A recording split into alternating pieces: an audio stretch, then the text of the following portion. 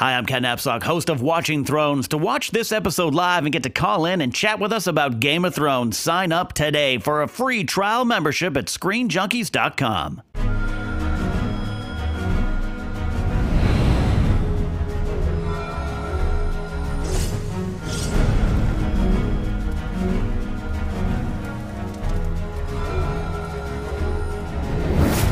Hello, Screen Junkies, and welcome to Watching Thrones, where we are recapping seasons 1 through 5. We are through this marathon, and I'm glad you guys are joining us. My name is Ken Napzok. And I'm Michelle Boyd, and we are on to season 3, one of the bloodiest of them all. Absolutely. It is, by this time, the show has grown in so much popularity, you could be in a small village in a deep jungle, and you would still know about dragons, about the Wall, about Jon Snow. To help us on this journey, to break it down, as always, we call him our fool, but he's also our maester. He's also our hand. It is Spencer Gilbert. I'm a dwarf here to dance and jape for your entertainment. Who doesn't enjoy a good jape? Yeah. I got japes for days. Absolutely. And joining us on this special Season 3 breakdown is from Superfan Builds, Ms. Michelle Morrow. Hi, hello, greetings and salutations. I'm so happy to have you here. Thanks for joining us. Thanks for having me. I'm excited. I have another 1L Michelle. 2L, Yes. 2 Michelle's, 1 show. One and now 2 L's. Michelle, I want to talk to you about your how you got to Game of Thrones. Book first, show only? Show first, show only. Gotcha. I have not read the books. I tried. I just don't have quite the amount of time I think necessary. Fair point. It was very dense, but the show itself, yeah, we watched them with subtitles and then we watched them without subtitles, just so that we can see everybody's names and it all kind of. That's a good strategy. It is, right? It's a good way to approach So you basically read them. You read the show. Kind of, yeah. I mean, everyone will be like, no. We had asked this of ourselves and our guest in the episode breaking down season 1, but I want to ask you, what hooked you of the show early on? Was there a moment where you're like, I'm in? Yeah, I mean, I think just right off from the first episode, it really starts off very fast, very quick, and you wonder who these families are right away. And it's clear that everybody has this one huge thing that they all want. They all want the throne. So I think that their stakes are very high. It's very clear. It does get it gets big and messy and tangly, but I kind of love that about it. Yeah. It's just its own little drama. I actually made everybody in Tamagotchi Life, the little video game, and like put the entire cast of Game of Thrones in it.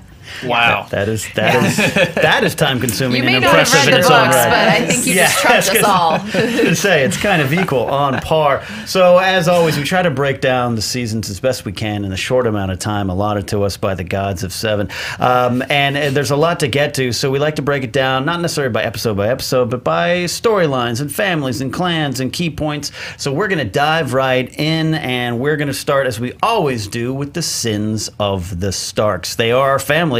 They're our heroes. They're our point of view, but they seem to make a lot of mistakes. So, Michelle, where are the Starks in season 3? All right, so for season 3, obviously everyone's kind of scattered to the 4 winds, the 7 corners of all of Westeros.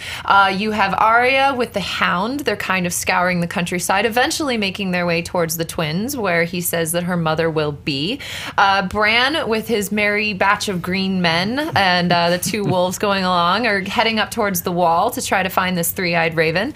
You also have, Sansa down in King's Landing, engaged to Tyrion. We will get to that later. And Walder Frey joins his daughter Rosalind in happy matrimony, and they all live happily ever after. And scene. And it is done. Beautiful. For you, Michelle, what we do, we love the Starks. Yes. Right? Oh, yeah. We love the Starks. Love But the they Starks. seem to be their Starking up own. the wrong bush. Starks. Stark is Starks. first. Yeah. Stark This is Stark it. is Stark first. is first. They seem to be their own worst enemy. Too noble for their own good. Too pig-headed and stubborn at times for their own good. And too wild and passionate if you're Catelyn Stark for your own good. There's some big mistakes made this season, guys, with Robb Stark. It might start when he executes Lord Rickard Karstark, which essentially means he now needs the phrase. Any other thoughts among the mistakes of Robb in this season, Spencer? You know, I actually forget the exact reason why he executes Karstark, but it was for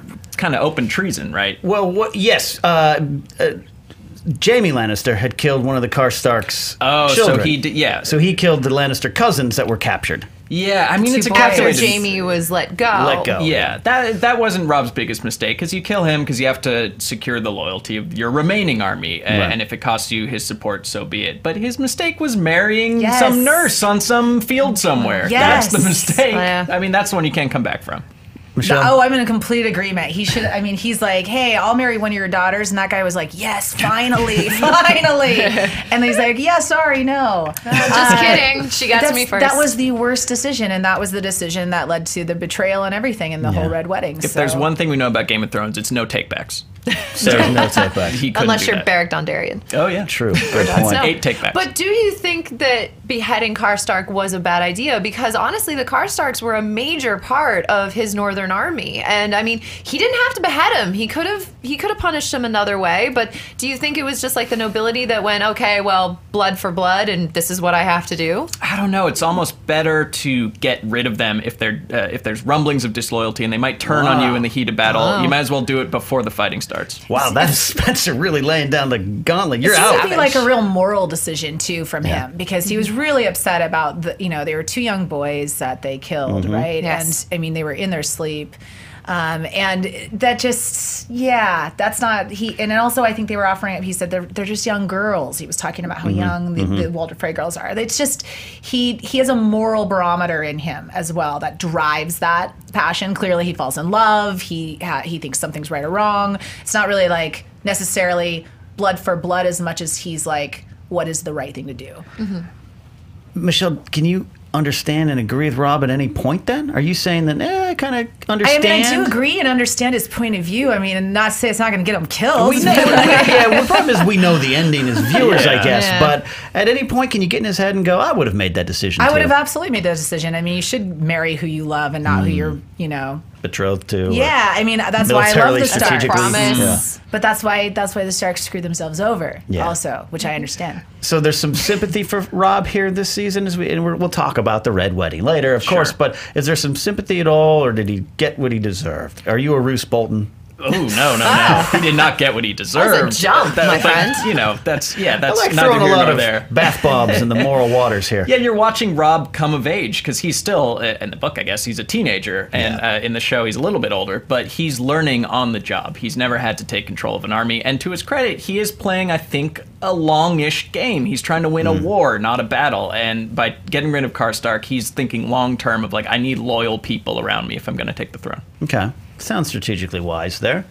Michelle, am I wrong there, Yeah, boy? he's already screwed himself by completely annihilating his pact with the Freys. That was really playing the long game. Was agreeing to marry that daughter in order to get the twins, in order to cross the bridge. Like, once you get rid of that, Karstark and everybody else is just kind of gravy. One of my favorite things too is if you go back to season 1 and rewatch right before they're going down to the twins, the negotiating, Catelyn Stark goes in. She basically describes like if we do this wrong, here's what's gonna happen, and you're like, oh, that's the whole series. She just basically said it there. So maybe a little defense of Catelyn. I know you and I always argue, Michelle, here over Catelyn and what she maybe did wrong or deserves. She had some wisdom here. In defense. Yeah, Okay. sure. Mother knew. Yes. We also like moving on to Bran. Yeah. Bran Ugh. actually. So Bran has I know. Next. But it's okay because Bran almost meets up with Jon, so you kind of get It almost got this interesting a for a little second, bit, yeah. for just a second. And they actually, I think what was it? Jon actually sees Bran's wolf. Has a moment possibly of a crossover, but they never actually meet because Bran is up to do the Three-Eyed Raven and then disappear his for way. a season. Yeah. He's on his way. He's got the Mercifully. reeds. There's He's a got lot the reeds of. with We haven't him. talked about Hodor, the human Pokemon. Yeah, you're right. So far, we haven't really mentioned him. This is, this is Hodor's season, right? I don't know. There's really no season for Hodor. Hodoring. Yeah. All the Hodoring. All the Hodor. What about Arya this season? There's a great moment, too, where she kind of gets in Melisandre's face. A little bit, not necessarily a mistake or a sin of a Stark, but once again, kind of Arya, again, her evolution and growth, that she's getting strong. But anything about Arya facing off with Melisandre? Anything of that mistake? Well, Arya, for me, what stands out this season is her buddy cop drama with her and the Hound. It's the best sitcom that never Yes. happened. Yeah, I Best want to road see that show spin-off ever. of Yeah. just everything from how many chickens they eat at a time, and whatever they do on that trip was the standout for me. Absolutely. All the absolutely. needlework. Exactly. Well, let's go north of the wall and on top of the wall. We, for the first time really ever, season 2, there was a lot of things north, but we spent a lot of time in the north and a lot of time at the wall. Michelle, what was going on there? So mostly what's going on in the north is Jon trying to continue to get the wildlings on his side and let him be someone that's trustworthy by getting into a wildling's pants. That does actually help because he has staked his claim. That is a very wildling thing to do, and it is yet again technically not a betrayal, actually really not a betrayal of his Night's Watch vows because they do not marry, they do not have children. So they can bang all they wish and they are totally fine in Nice the eyes loophole. of the Wait, old does it gods. never say in Are You Never Take a Woman? Never says, it only says you will no, not take a woman a to wife? wife and you will not father children. Says nothing about getting down. Wow. Oh, so Nothing as long about as you don't get her caves. pregnant. Right. Nothing Nothing about about caves, nothing about cave jacuzzis. Hot spring caves. Nothing, Yeah. nothing Yeah. about those. You Right. are Awesome. golden. They let Yeah. people go down to Molestown anyway. They It's kind of turn totally a fine. blind eye. Totally fine. So you have some really nice moments with that. You also have some really nice moments. I think season 3 was a really great season for Sam and for his growth with Gilly and kind of doing his thing Gilly. without Jon around. I Yeah. love that. Because you get to see him slaying a White Walker, you get to see him rescuing a baby. So I think for both characters, it's a really good growth season. Yeah. Michelle, you just reacted very positively to Samwell Yeah, Tarly I there. love Sam and Gilly. I love their relationship, and I love that. I like when he talks to her about books, and he tells her he's telling her all about the things that he's read. She says, "How did you learn all of this?" And he said, "You read it." You know, she thinks that's. I mean, that's so cool. Yeah. I just like that they have this great little relationship where he feels powerful or strong to somebody. Yeah. You know, he doesn't feel like the weak guy. You a know, great where point. he is at the with the crows. He's the man with her. So Yeah, it's he- nice to see it. And he still gets to be that kind of endearing, nerd that everyone picks on. But it's his moment. It's a great point. This is that's what the key to the relationship, and not in a overpowering super macho way. It's like they're helping each other. He's teaching her, and she's making him feel a certain way. Yeah. You like Sam Spencer? Oh, I love Sam. I think that he's an example that there's more to bring to the table than just being good with a sword or even being shrewd. That having an intellect and having a curiosity about the world and about history can come in handy someday. I'm really excited for him to get to Old Town, skipping ahead, to see him fulfill hopefully his destiny and be a maester someday. Head down to the Citadel. That would be good. Absolutely. A lot of stuff here over at Craster's Keep, which is one of the more deplorable characters. Though at the same time, you kind of understand. And the mutineers happen. The White Walkers are a threat, but the mutineers make their own threat, and they take out one of my favorite characters, the father of my other favorite character, Jeor Mormont, the old bear. Do you guys play this game where I sometimes lay awake at night thinking, what if Mormont had No. stayed alive? Whatever I game haven't you yet. lay awake playing, just know. Go ahead. Do tell. What happens next? He holds me by the fire. Tells me Stroking. stories. Come closer. We need to share a Do cloak. hair tips. Just such a bad, heartbreaking moment to see Mormont go down that way Yeah. and go out that way. Craster's Keep, the Mutineers, which was quite a diversion, actually. We get to use that book card every so often on the show. Quite a diversion to go that route, though this did happen. But talk about the Mutineers and the stuff and Mormont's death. I just think it was very brutal, and obviously that's what they were going for. I think it's interesting that the show is very good about getting rid of father figures constantly. Anyone that you see as a father figure, it doesn't even have to be a male. It doesn't have to be a real dad. They're dead. You're done. You basically kind of have to move along on your own. And a lot of times the children make very bad choices, like drinking out of a skull. 'Cause that's the natural progression. So it was just, again, I saw it coming. So I'm actually I'm more interested in knowing, from a perspective of someone who didn't read the book. Yeah, I'm kind of curious on what happened in the book. I'm like, wait, what happened? What happened different? Welcome to our world. Yeah. Did you, as a non-book reader, it's a great point. In this show, again, we're watching Thrones here, breaking down the show. We're not reading Thrones. We can do that show. It's separate. As a show-only type person, does Craster's Keep and all that kind of stuff, did you feel it was a diversion? Were you on board? Were you confused? I mean, it made sense to me. Yeah. I don't know. It seemed like those guys there was some crazy stuff going on, and that's when we kind of just first learn and see the White Walkers too, right? Because Yeah. he takes the baby out back, right? So I think there was a lot that was revealed there in that scene, kind of. a shuffle did need to happen, and Jon Snow, it did need to kind of give him a springboard in a way as well. Yeah. So to me, it seems normal. Was it weird in the book? Like what? I mean, it seemed normal as in it's like brutal as hell. Yeah.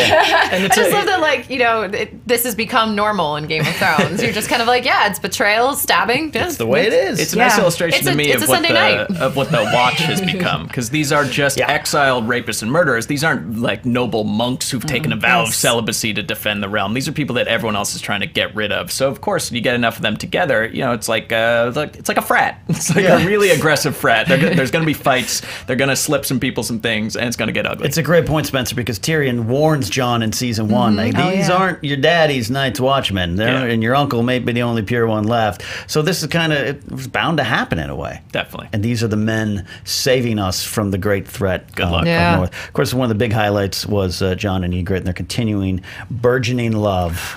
Yes. You take me through it. I'm not. You too, Spencer. This is not just I don't care girls that much reacting. about it, You so don't? please be my guest. You don't? No. You don't? Didn't care Why that much. not? Because John is whiny. But you did. Michelle, Yeah, I was you're like, into yeah, it? good for him, man. Like, Yeah. good for her. Yeah, she just. It was kind of sexy, and I think it was just like one of those moments in the entire series where you just see people like be happy. Yeah. You have little moments of that. I think with Sam and Gilly too, which I think that's where I sort of like those sort of relationships. But that was a moment for them where they got to be happy, and.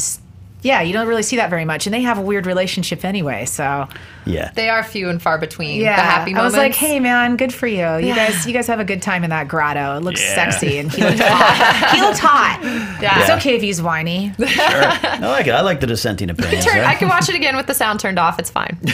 Fair enough. Spencer, Jon, and Ygritte, did that resonate with you at all? Yeah, it's great. I mean, I'm pro wildling. I think that they. I respect them. I think they've been dealt a tough lot, and I love that they're anti-monarchy. One of the few people who realize that deciding your rulers based on father son is probably a stupid idea. So I respect them, and I hope they turn out okay. And let's talk about Mance Rayder at this point. Yes. There, one of my favorite characters, and a great portrayal. Again, when it starts, he's one of the bad guys. You don't hear about, you hear, but you don't see. The wildlings are the enemies, and then we talked in our season 2 recap, Michelle, that then you start learning the face of the wildlings, and they're just our people. Where do you guys come down on Mance Rayder? You like him? Love him. Team Mance? Yeah, absolutely. Mance. What about him? I think he's smart. He obviously knows that there's more going on. So, you even see when they get to that scene when there's all the horses that are lined in a pattern. He says, "Oh, the artists that they are." He really. You get to know a little bit more about the personalities of the White Walkers or things about the White Walkers through him. He's a researcher and explorer, more like that, and he really wants to care about mankind. He's a bit of a Renaissance man, too. Renaissance He can sing, he can play the harp, he can, It'd be awesome if he played the harp. He can kill people with a sword. He can kill them with arrows. It's fine. Yeah. And it's one of the great things that Game of Thrones does. We talk about shades of gray in the show. There's so many. Jamie Lannister can be the guy you hate and become the guy you love. And again, with the wildlings, you're pro wildling. That's probably the biggest shade of gray, I think, in many ways. The Hound I'm looking at, that's another good shade of gray there too. Yeah, there's their transformation as a people from the wildlings to just people north of the wall. Definitely. I mean, you see, it also builds up the White Walkers in your head without showing them, because you see if these people who eat each other and they're vicious and they're brutal, if they're running away from something, like what's coming after them? Yeah, and let's talk about what's coming after them. We're looking at the Night King over there.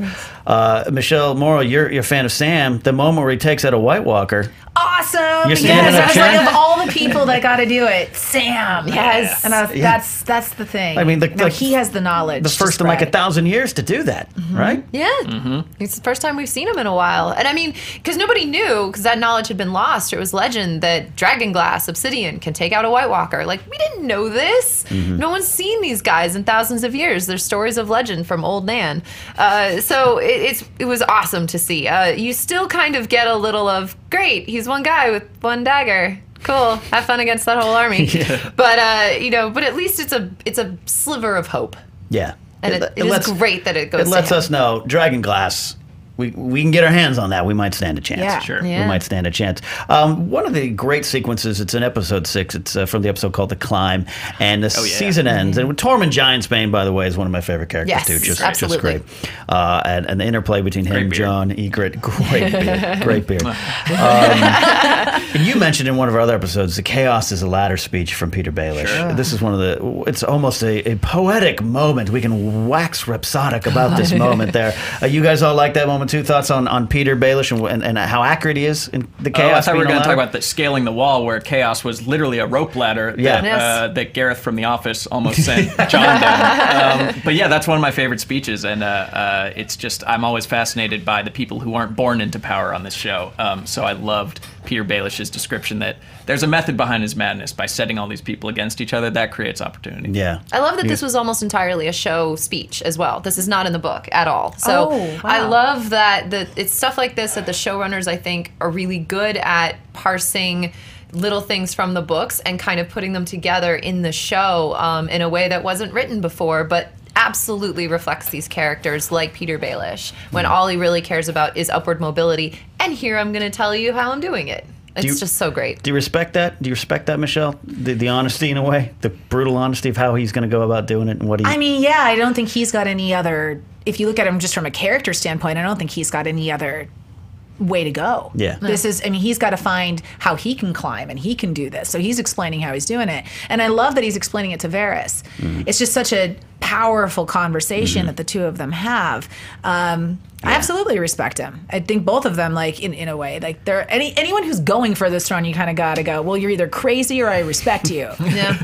Or you're running a inn down at the He's pretty crossroads. crazy. Don't get me wrong. Yeah. Like He I'm is. not. I'm not like a huge fan of Baelish as like a character morally, but I understand his motivations very well, and he's Yeah. just played.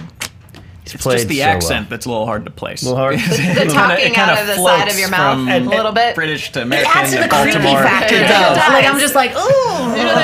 Aiden Gillen does such a great job, but it definitely, if I'm marathoning right now, and from season 1 to there's some moments in 3 and 4 where They he's took him just aside. really over the top. But it's awesome in a weird way.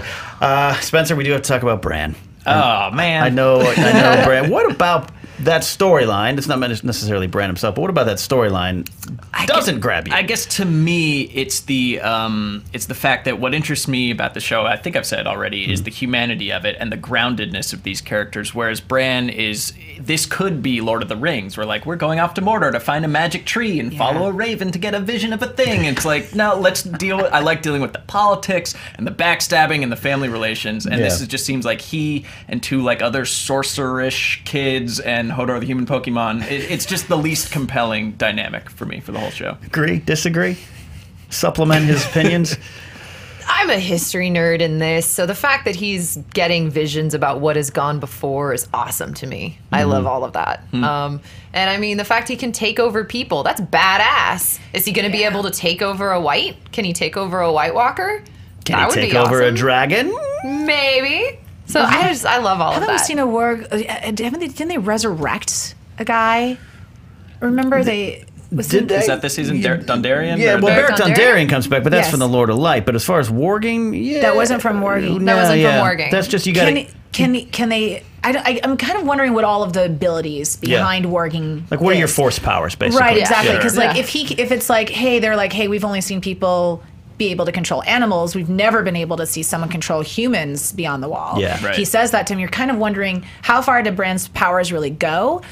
And to me, kind of says, okay, at what point are we going to see this storyline fully play out? Right. Yeah. Because there's something there. My only concern is that the actor he's great, but he's getting older, and it's like this the season go by, and I'm like, well, what's Like, gonna happen? Yeah. Bran keeps getting Like, older. now you're like able to vote, dude. Yeah, like definitely. this is just odd. and Gilly's baby hasn't aged a a minute. day. That's like this Still a little is his newborn. character is transporting his mind into animals, and we're Yeah. like, but I don't believe how old he looks. That's too much. He's There gone was through the puberty. line, my What? friend. Also, this season, until maybe this season, is our last glimpse of Osha and Rickon, the forgotten Stark kid. Yes. They diverge at one point. They take Shaggy Dog with them, and they are gone. So, conspiracy tinfoil theory hat time here, Michelle. Where is Rickon? He's in Skagos.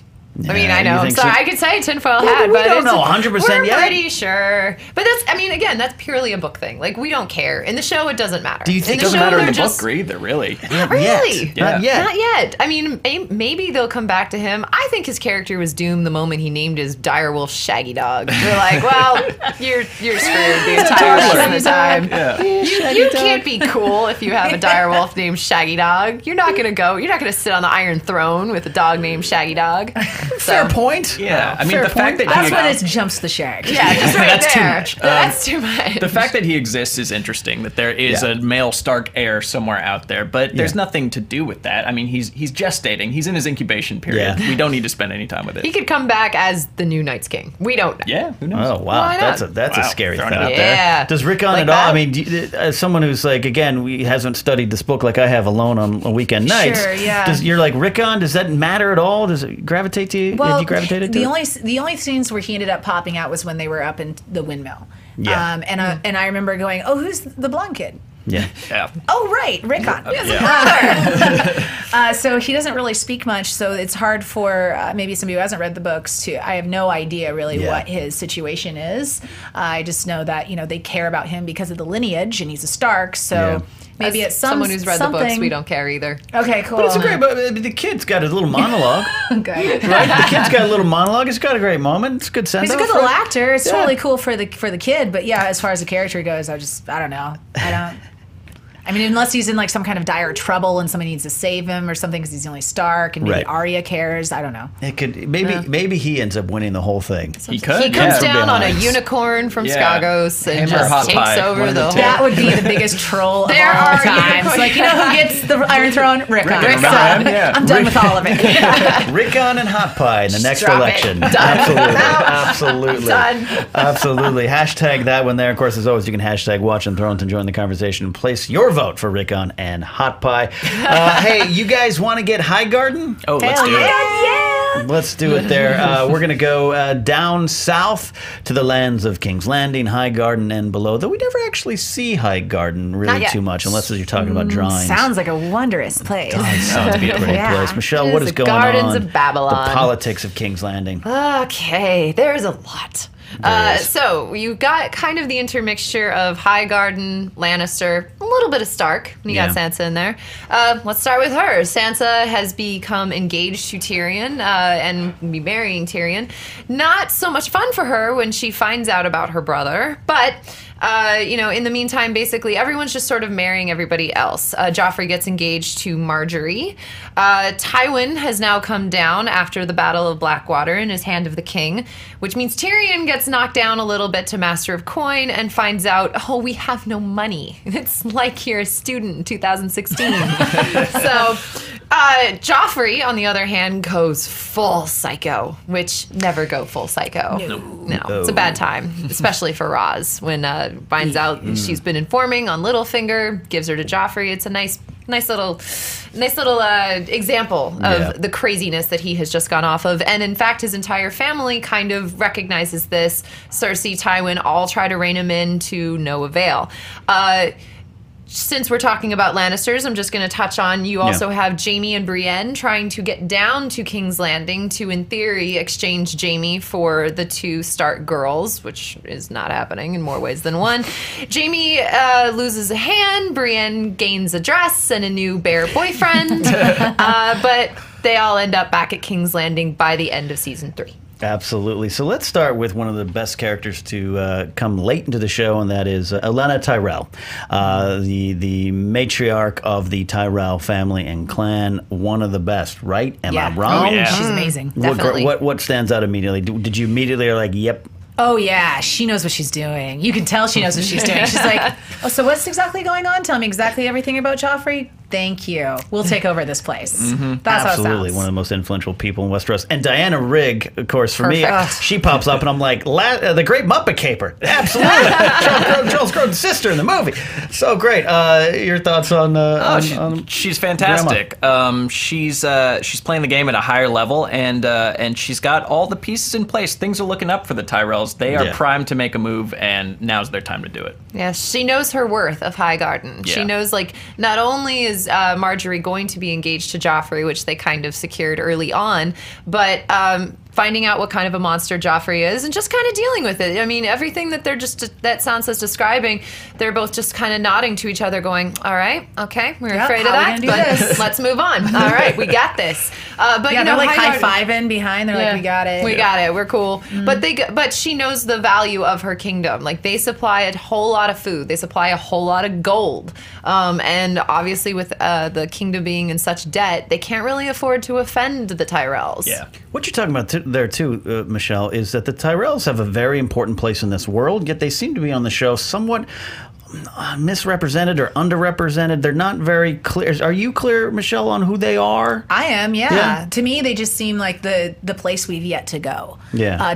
We have yet to see High Garden kind of thing. They hasn't really popped up in the opening sequence yet. Yeah, exactly. It's like, Brushes when are past we it, going yeah. to... It's a flyover scene. It feels like we're going to see that at some point. Yeah. And to me, at least, as somebody who just watches the show and doesn't read the books, to me, it seems like that is a major place. Well, you know as much as we do now. Yeah. Really? Yeah. So okay. We're all caught up. We haven't been to High Garden in the books at all. Oh. Yeah, it's a mystery land. It's like Naboo, kind of, in my head. Whoa. Yeah, But but it's like Napa Valley. It's like Napa a lot of Valley. rolling hills. Do you think it's that very maybe rich. then, like from what you guys have seen as book readers, do you guys feel that this is something that the filmmakers or the makers of the show, that this is what they would put in? I think at some Possible? point they talk about it so much, even with Sansa. Like, we'll come visit High Garden for the weekend. It's like Palm Springs almost. Like everyone's gonna head out there. But we haven't even seen like Casterly Casterly Rock. Rock. There's That's a lot what I was of- just thinking. The whole West is just like so rich and beautiful. It's probably like, well, let's save some budget. Let's just not It's go all there. there. Can't build a rock I mean, there. I feel like both of those places, both High Garden and Casterly Rock, are powerful in their own right, but they're not the end game. Everyone wants to get to King's Landing and get the throne. So maybe that's why most of just the importance is placed there. Yeah. I mean, we are going to get a little bit of Sam's hometown in the next season, in theory. Randall so Tarley, yeah. they definitely aren't above bringing in lands that we haven't seen in the book yet. But But you hadn't seen that land in the book either? No, no. So we'll see. We'll see. no. Quick question for a fun debate: better tactician, Lady Olenna or Tywin Lannister?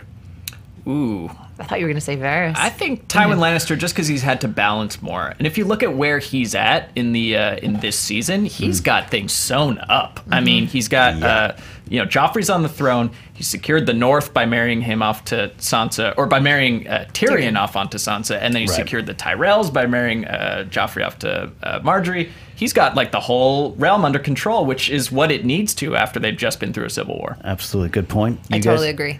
You taking Tywin? Tywin in a walk? Michelle, you standing up? Yeah, no, I don't know about that, because I kind of see it like Tywin has gotten so obsessed in a way with Joffrey that he's sort of forgotten to keep an eye out on Tyrion. Yeah. So I feel like, and he's really trying with Joffrey. He comes up in that one scene and he's just like, he's sitting on the throne being a little brat, Yeah. Yelling at his, grandpa. So he's trying to use intimidation tactics with Joffrey and trying to teach him, but he's forgetting about Tyrion. And I wonder with Olenna if she's on to Marjorie enough.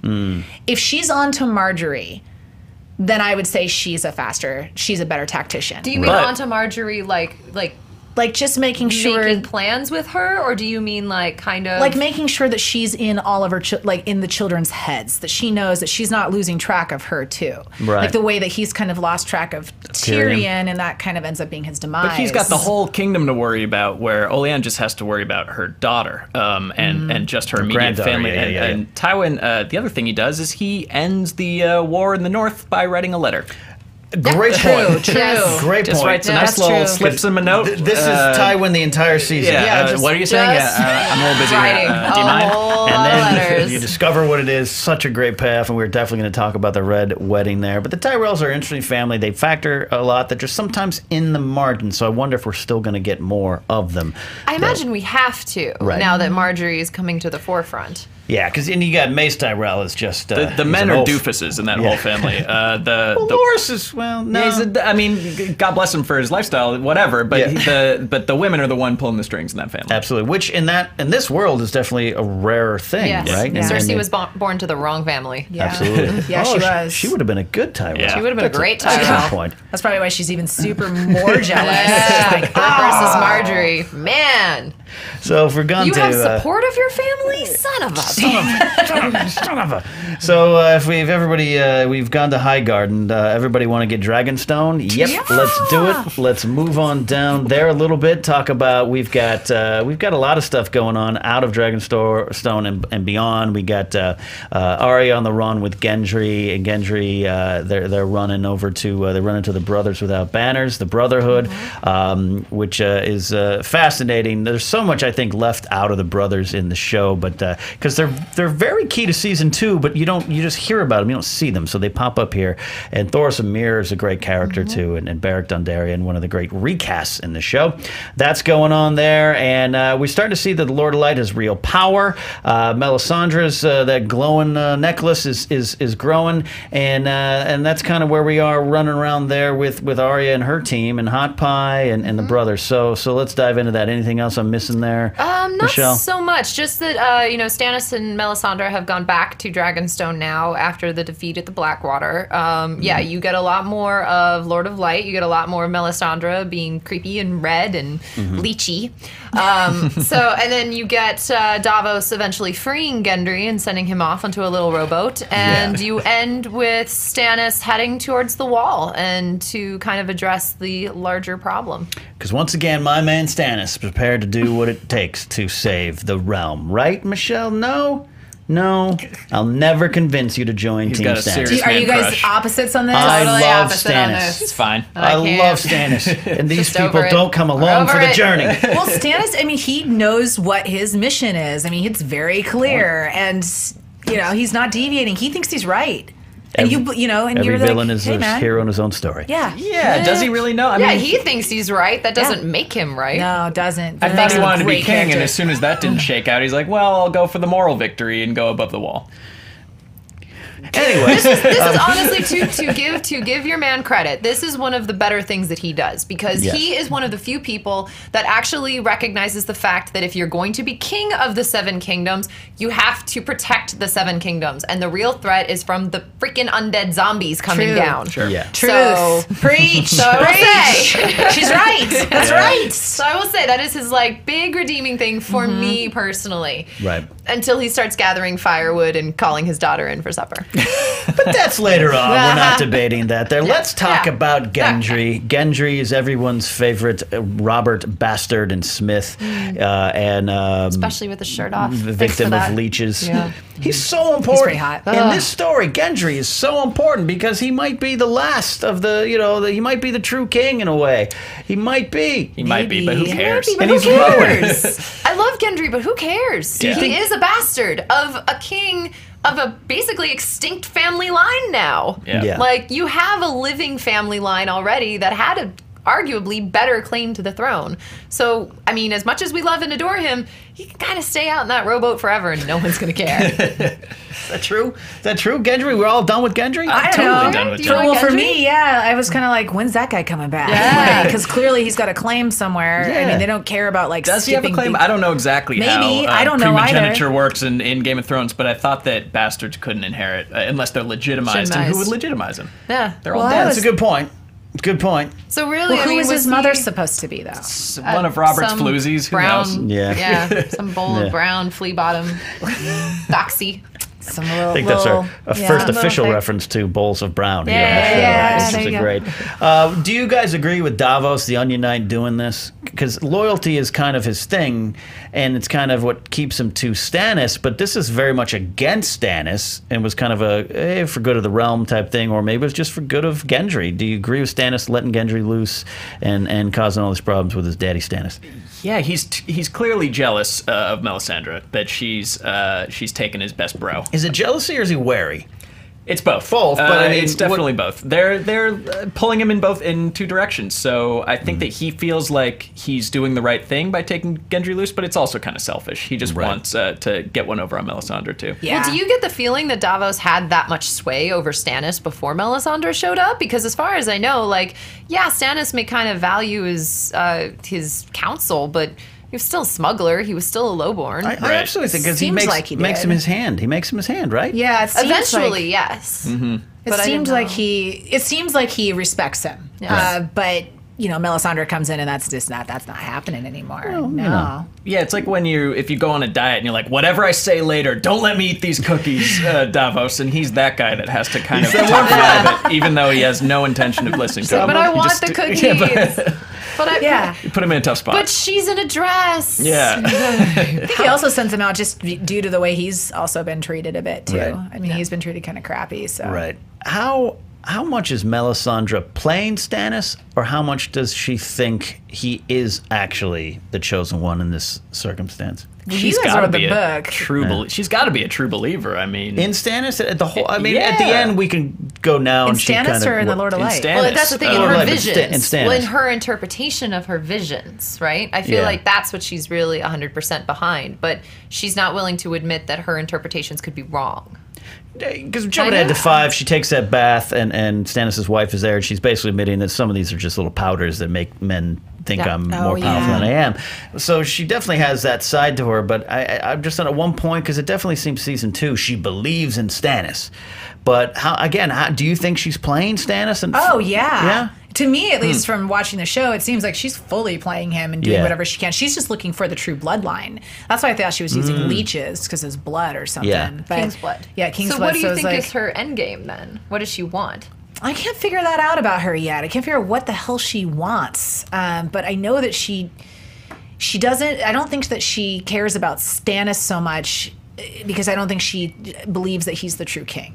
I don't think she thinks he has a stake to I the think she's throne. full blown Scientology OT level 7, and she's bought in fully. She had his semen demon. I mean, she's like, she would never. Why would she not believe in this guy with all she's been through with him and staying with him even when he's been beaten? Well, just because you have a semen demon with someone doesn't mean you have to have true Keeping love. that forever. Okay. I thought Shadow Baby was good, but semen demon. Semen demon might That's be it. good. Hashtag semen Can we demon. get that on a t-shirt? Right there. Marketing. Can Yeah. we get that on a You're t-shirt? welcome, internet. I mean, Yeah. she just have that thing. She didn't care. She's just like, whatever. It didn't look comfortable when that thing crawled out. I think that you have to at least half believe that you've got a good chance that this guy is really reborn Azor Ahai. I think she might have started. I think she was in on at the start, and then it started to unravel a little bit. I think in season 3, though, Melisandre's still on board. I like Yeah. what Michelle was saying about the a way that she interprets the visions. Right. You know, it's her interpretation of it. So maybe in the beginning she thought he was, and then she's like, "Oh, wait a minute, let me look at this a different way. Yeah, Hang on. Amazing how that worked. I'm gonna have a semen demon with a new guy. Why does Jon Snow keep popping up? I keep seeing him in my dreams. I want to see Azor Ahai. Don't you understand? So let's go to the Brothers Without Banners, the Brotherhood. They are led by Sir Beric Dondarrion, who actually is in season 1. He's sent out to go deal with the Mountain. Ned Stark sent him out. They recast him for this bigger part in season 3. He's leading the Brotherhood. They stumble onto Gendry. Well, I should say Arya, Hot Pie, and Gendry stumble onto the brothers, take him, and then the Hound. They capture the Hound. The Hound says, "Why you got the Stark bitch here?" And then it unravels before them, and leads to the biggest proof. And we talked about this in other episodes, Michelle. I want to get your thought on what it might be the right or maybe the true religion, the one that actually works in this world. Lord of Light, here in this season, we see it. There's a flaming sword. Beric Dondarrion's been killed 5 times and now 6, and he's back to life. Do you think the Lord of Light is real, Michelle? In this story, not in real life. Oh man, she has a lot of those potions and a lot of things. Yeah. A lot of alchemy is going on, and we've seen a lot of alchemy go on at King's Landing as well. So I feel like there are things that could possibly maybe bring someone back to life or do see more magic. I don't know about the Lord of Light itself yet, and I'm not really quite sure about the religions, to be honest. And we saw a little bit too with the old gods, I suppose, by the tree that took Yeah. his fit. Yeah. So there's been. This is definitely the one that pops out the most. It's the one that says, hey, well, maybe this is true. It just seems evil. So if the religion is just like evil, if that's the religion of the land, that just feels like a really bad one. Bad one to have. Yeah. Bad one to subscribe to. Is there any meaning to the Hound surviving this kind of trial by combat? If the Lord of Light is real on any level in this story, the Hound is not found guilty for his crime of killing the butcher's boy, Micah. Does that mean That was anything? my question. Yeah. Well, no, that What's that the was, answer? I don't know. That's the thing. Like, I mean, does that mean that the Lord of Light doesn't really exist? That it's not actually, this trial by combat? Or does it mean because he was acting on someone's orders or he didn't consider it a killing? Like, is it because he's turned a page and he's no longer that person anymore? I don't know. I really don't know. Because we've seen evidence that the Lord of Light or Valar or whoever's bringing people back from the dead, like, exists. But they're still going to save the Hound when it should be proving him guilty? Right. I don't know. You got mixed feelings about this religion. You're not subscribing to it here. Sure.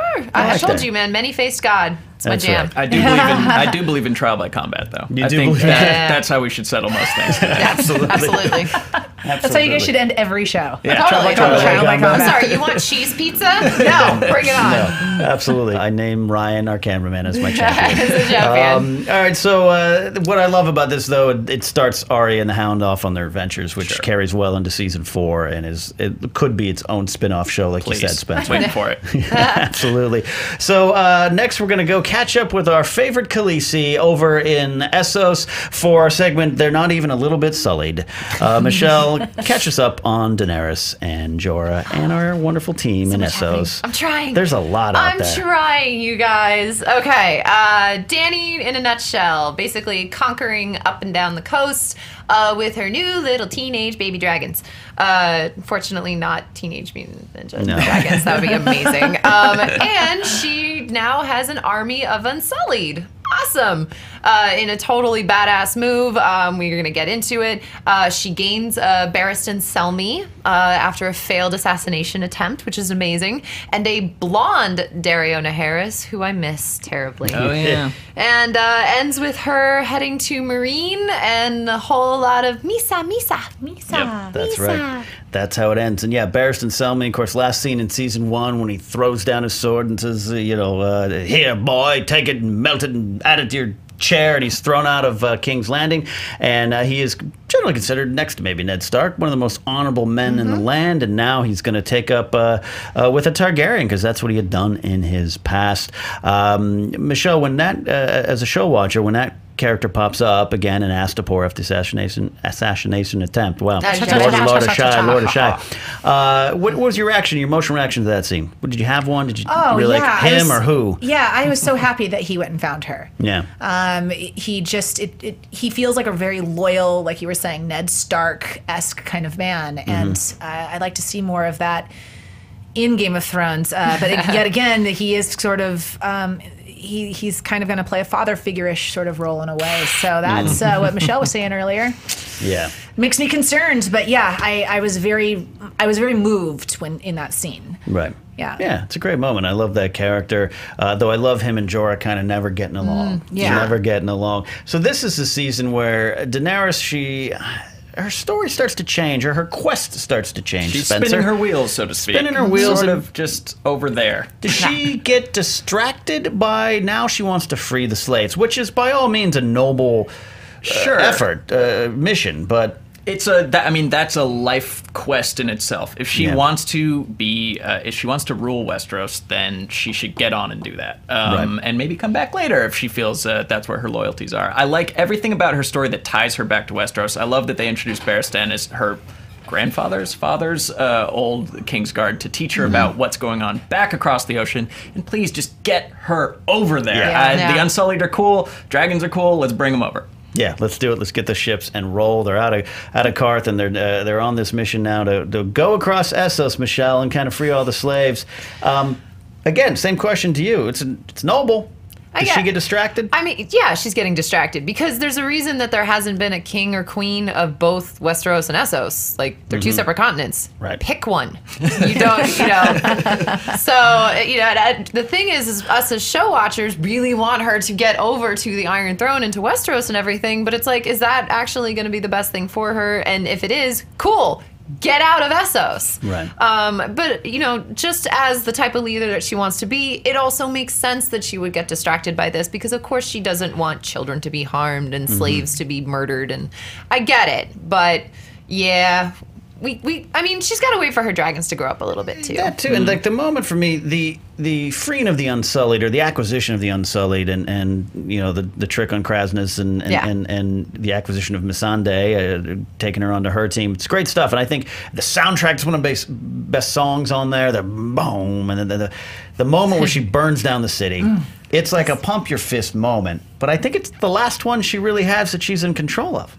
Right? I would say so. From down there, she has peaks and valleys, but that is, the queen, she's the queen. Oh, what is happening? Yeah. She has a lot of really good moments there. If we had lost track of her there and then she pops back up in season 5, would have been fantastic. Would have been great. We don't need the ups and downs when all the drama is happening across the ocean. You needed her to be Bran, basically. Yeah, exactly. Just take a nap. There's enough storyline. Just come back. Seems like she's getting good experience though, doing these things. I mean, if she wants to rule the Seven Kingdoms, and if she believes that she's the heiress to this throne, then she's got to know how to lead, and she needs an army, and she doesn't have one. If she just went over there, even with dragons, you could still kill dragons as much as you can still do that with a huge army. But she's going to lead a foreign ballless army across the sea. They're not going to take that any better. Well, how? Like, they don't have balls. Well, I mean, they're not. The Westeros isn't going to accept these ballless guys, and I guess dragons are the ultimate. Like, the guys in Westeros are like sweet last dudes. Like, Let's rock on. Fair enough. Okay.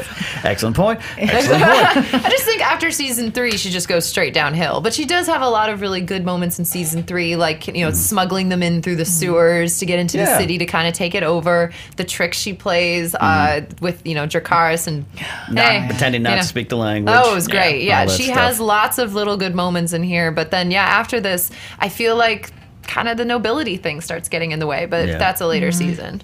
This is the nice trickery moments. She's a good leader in this season. Okay, I accept that. Again, I love that moment when she burns down the city and takes the Unsullied. It seems from there, spinning of the wheels begins. It's tough for her because now she's going through a trial. She's got to figure out how to. She's not breaking the wheel. Conquering she's is easy. Spinning it. That's the hard. That's the thing. Hard, as Tywin would tell you. Yes. Oh, I do want to talk for a moment about Daario Naharis. That season's version. The better version? I by think far? so. Not even close to the book he's version. a hunk. Sure. Sorry, I should have included you. We jumped from ballless to hunk. Okay. I mean, I know you probably watched like the recasting and everything. I got so confused. When a new guy shows up. I was like, who's this dude? And he doesn't, not even remotely looking like him. Not at all. That's what freaked me out. No attempt. No. I ignored it. I preferred the blonde Naharis just because like he looked more exotic, first of all. And I mean, again, like book thing, he's crazy exotic in the books, which was fun. And they kept little bits like the sword hilts and the, with the naked women. That's fun. And he was, he was cheeky. But I think that he being different and just long blonde hair and just being more exotic kind of differentiated him from all of these guys who were like, okay, dark hair, scruff, cool. Yeah. What number are we on?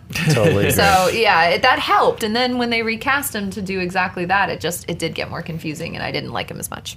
Thoughts on Daario? He also like, I think he relishes in his sexuality a little bit more too. Yeah. He kind of like putting that on, where like the blonde guy, I was like, he didn't have to do anything. He just knows it. He just had to lounge. He's just going to show up with some severed heads, and that's it. Yeah. And that's the way of it. No turn on like a severed head. That's a Valentine's Day gift right there. Also, one of my, I guess I'd say favorite moments, but it's kind of painful as a Ser Jorah fan, is when Jorah, Daario, and Grey Worm go take the city, and they come back and they're covered in blood. And they come to Daenerys, and the city is yours, and she's like, Daario? You cool? And the look on Jorah's on face his breaks my heart every time. Yeah, Ian Glenn is a master. My God. How many times have you been friend zoned, sir? He's his whole life. Wow. He's even friend zoned by Orlando Bloom in the Kingdom of Heaven at the end. I'm the King of England. I'm just the blacksmith. As we wrap up here around the corner of the bend, like I said, we always could go on and on and on. So hashtag Watching Thrones too. Tell us what you loved about season 3 or what we missed, and we can still have that conversation. But we want to get into some of the stuff we'd like to do here. Oh, you know what? Actually, there's something I have to talk about.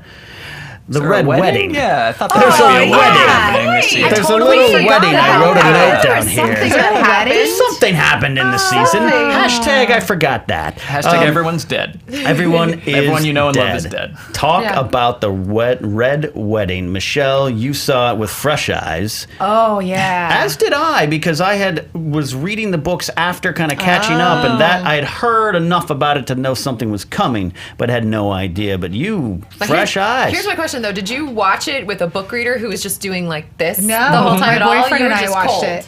Yeah, my boyfriend and I watched it together, and neither of us had read the book, so we were just watching and eating and just da da da da da, da and all of a sudden, and I think that our mouths just went agape, and both of us were like on either end of the couch, and no one said anything, and all the credits went, and it goes for a while, and all Yeah. the credits Yeah. go. And like, because they go out and they go to the Silence, wolf, yeah. and you're just the dire wolf, and you're like, what? And it just keeps going, and then it's just silent at the end after Catelyn, Yeah. and just look, my shoulders are like this. And I'm just thinking about it, like it was so tough. I believe so much that was the best kept nerd secret. Yeah. And good job to all of the book readers out there for keeping that quiet for everybody that watched the show, and terrible job to all the people who watched the show and ruined it for everyone. Wish there were some. Spencer, Red Wedding, what does it mean to you? Yeah, What were it the was favorite it moments? was fun to I encountered first in the book, so it was fun Yeah. to just keep that close to the vest, and people were enjoying the show and getting attached to these characters, and I was just laughing behind their backs. And it was also more brutal, obviously visually than reading about it. Because in the book you kind of have the hope that like, well, maybe they'll patch him up and he'll get back up from his crossbow wound or something like that. But no, you see they are super dead, and shocking. I love it. They went there. Yeah, they did that. The producers the whole time add Talisa in that storyline, and that the whole like, I'm pregnant. Let's name him Ned. Oh my God. It's like, Oh, oh, God, I got goosebumps again. God, yeah, she's like, how about Ed, or don't you want to teach him to ride little horses Neds or something? It's just like, oh man, you guys. What are some, Michelle? What are some of your favorite moments in the Red Wedding itself? Because I have some of mine that I I have just some love. good. I mean, there's the obvious. There's the chainmail moment. Yeah, that's the a great Roose one. Bolton chainmail Yep. moment. Yeah. The there's a couple actually. Just I'm gonna talk just as purely as a book reader because you guys, Yeah. I'm sure will hit a bunch. When the Blackfish goes, yeah, I gotta go take a piss because Yeah. he's not there at all. He's not there at all. Not there at all. So I was like, oh, that's how we're getting rid of him. Okay, Yeah. cool. Bathroom break. Sure, why not? And as you mentioned, the whole Talisa and the pregnancy, Yeah. because again in the book, she's not there at all. Right. You actually she's not pregnant. Oh. We're pretty sure she's not pregnant in the book. So I'm just like, oh, wait, Wow. maybe she is pregnant in the book, and they just haven't gotten to that, and maybe she's going to escape. Oh no. Nope, No, nope. no, Right in the fetus. Okay, right there. in the fetus. That's terrifying. They did it. Oh my God. You are the most worst at. So those were some of my personal favorites, Yeah. and of course, Reigns of Castamere. Well, that's my favorite moment. After watching that on repeat and repeat and repeat, because I'm a Yeah. sick person. Wow, yeah, you are. That moment where Kat watches something's going on, something's catching her eye, the doors are being, and then and that slow turn, that the stomach sinks every time I watch it, because it's like, oh, it's happening. Then the chainmail moment, of course, which kind of sets it off. Brutal. Smart move by Walder Frey, Roose Bolton, or were they just part of Tywin's plan? Great move for them. I mean, the Boltons now own the North. So Yeah. boom, and they've been talking about Hatfields and McCoys. The Boltons and the Starks have been enemies for centuries back. So this is the big fu. And Walder Frey, like he was on the losing side if he stuck with Robb at that point. Yeah. So sure, everyone wins. And he's been bitter for a long time, being called Yeah. late Walder Frey. Yeah. Having Yeah. his day job over at the Wizarding World there, the school Yeah. there. He's got a lot of Yeah. stuff there. He All was right. just a squib, and this is what happens, guys. We discussed it, the Red Wedding. That would have been horrible if I forgot my that. I would have God. stepped down and Close. walked out of the building and never returned. That is, of course, the highlight of season 3. And at Game of Thrones, it's like Ned's beheading and the Red Wedding. That's what people who even don't know the show know. So it's one of the great moments. Hashtag Watching Thrones. Hashtag Seaman Demon. Hashtag forgot the red wedding. Got the Red Wedding. All of it's there. Let's talk about it as we wrap up here. Ultimate power moves. I've got 5. You guys can jump in after and see if you agree, if you got some other ones. We've got Tyrion Lannister marries Sansa Stark against his wishes, but over the wishes of the Tyrells, power in itself. Ygritte shoots Jon Snow with 3 arrows, which is one way to end a relationship. Number 3, Locke chops off Jaime Lannister's hand, throws Brienne into the bear pit. Jaime saving Brienne, kind of a power move from a certain point of view. Number 2, Ramsay Snow turns Theon into Reek and sends his severed penis to his father. We didn't dive too much into the Reek and Ramsay storyline in this breakdown, but it is, of course, very key. And the bastard of Bolton, House Bolton, definitely doing a number on Theon. And number 1, we mentioned it, of course, Roose Bolton and Tywin Lannister arranging the Red Wedding. A big power move, those big, long strokes of the pen from Tywin Lannister. Anything that I missed or anything you disagree with on that list? It's got to be number 1. I'm good with it. Yeah, you got it. Absolutely. Absolutely. A lot of the power Well played, moves there. sir. And our top 3 list inspired by season 3 is, of course, top 3 backstabs in Game of Thrones so far. Coming in at number 3, Shay implicates Tyrion in Joffrey's death. This is from season 4, The Laws of Gods and Men. And 2, Littlefinger betrays Ned Stark, going back to season 1. Still one of the biggest backstabs in the show. I told you not to trust me. And number 1, it has to be, we talked about it here, The Red Wedding from the Reigns of Castamere, season 3. But you said backstab. That's Well, in the that's a stomach. front stab. That's a front stab. stab. I But mean- emotionally, Emotional backstab. of that. Yeah, And it was. Yeah. as we will say, we got to send out some people here as our death count to close out the show here.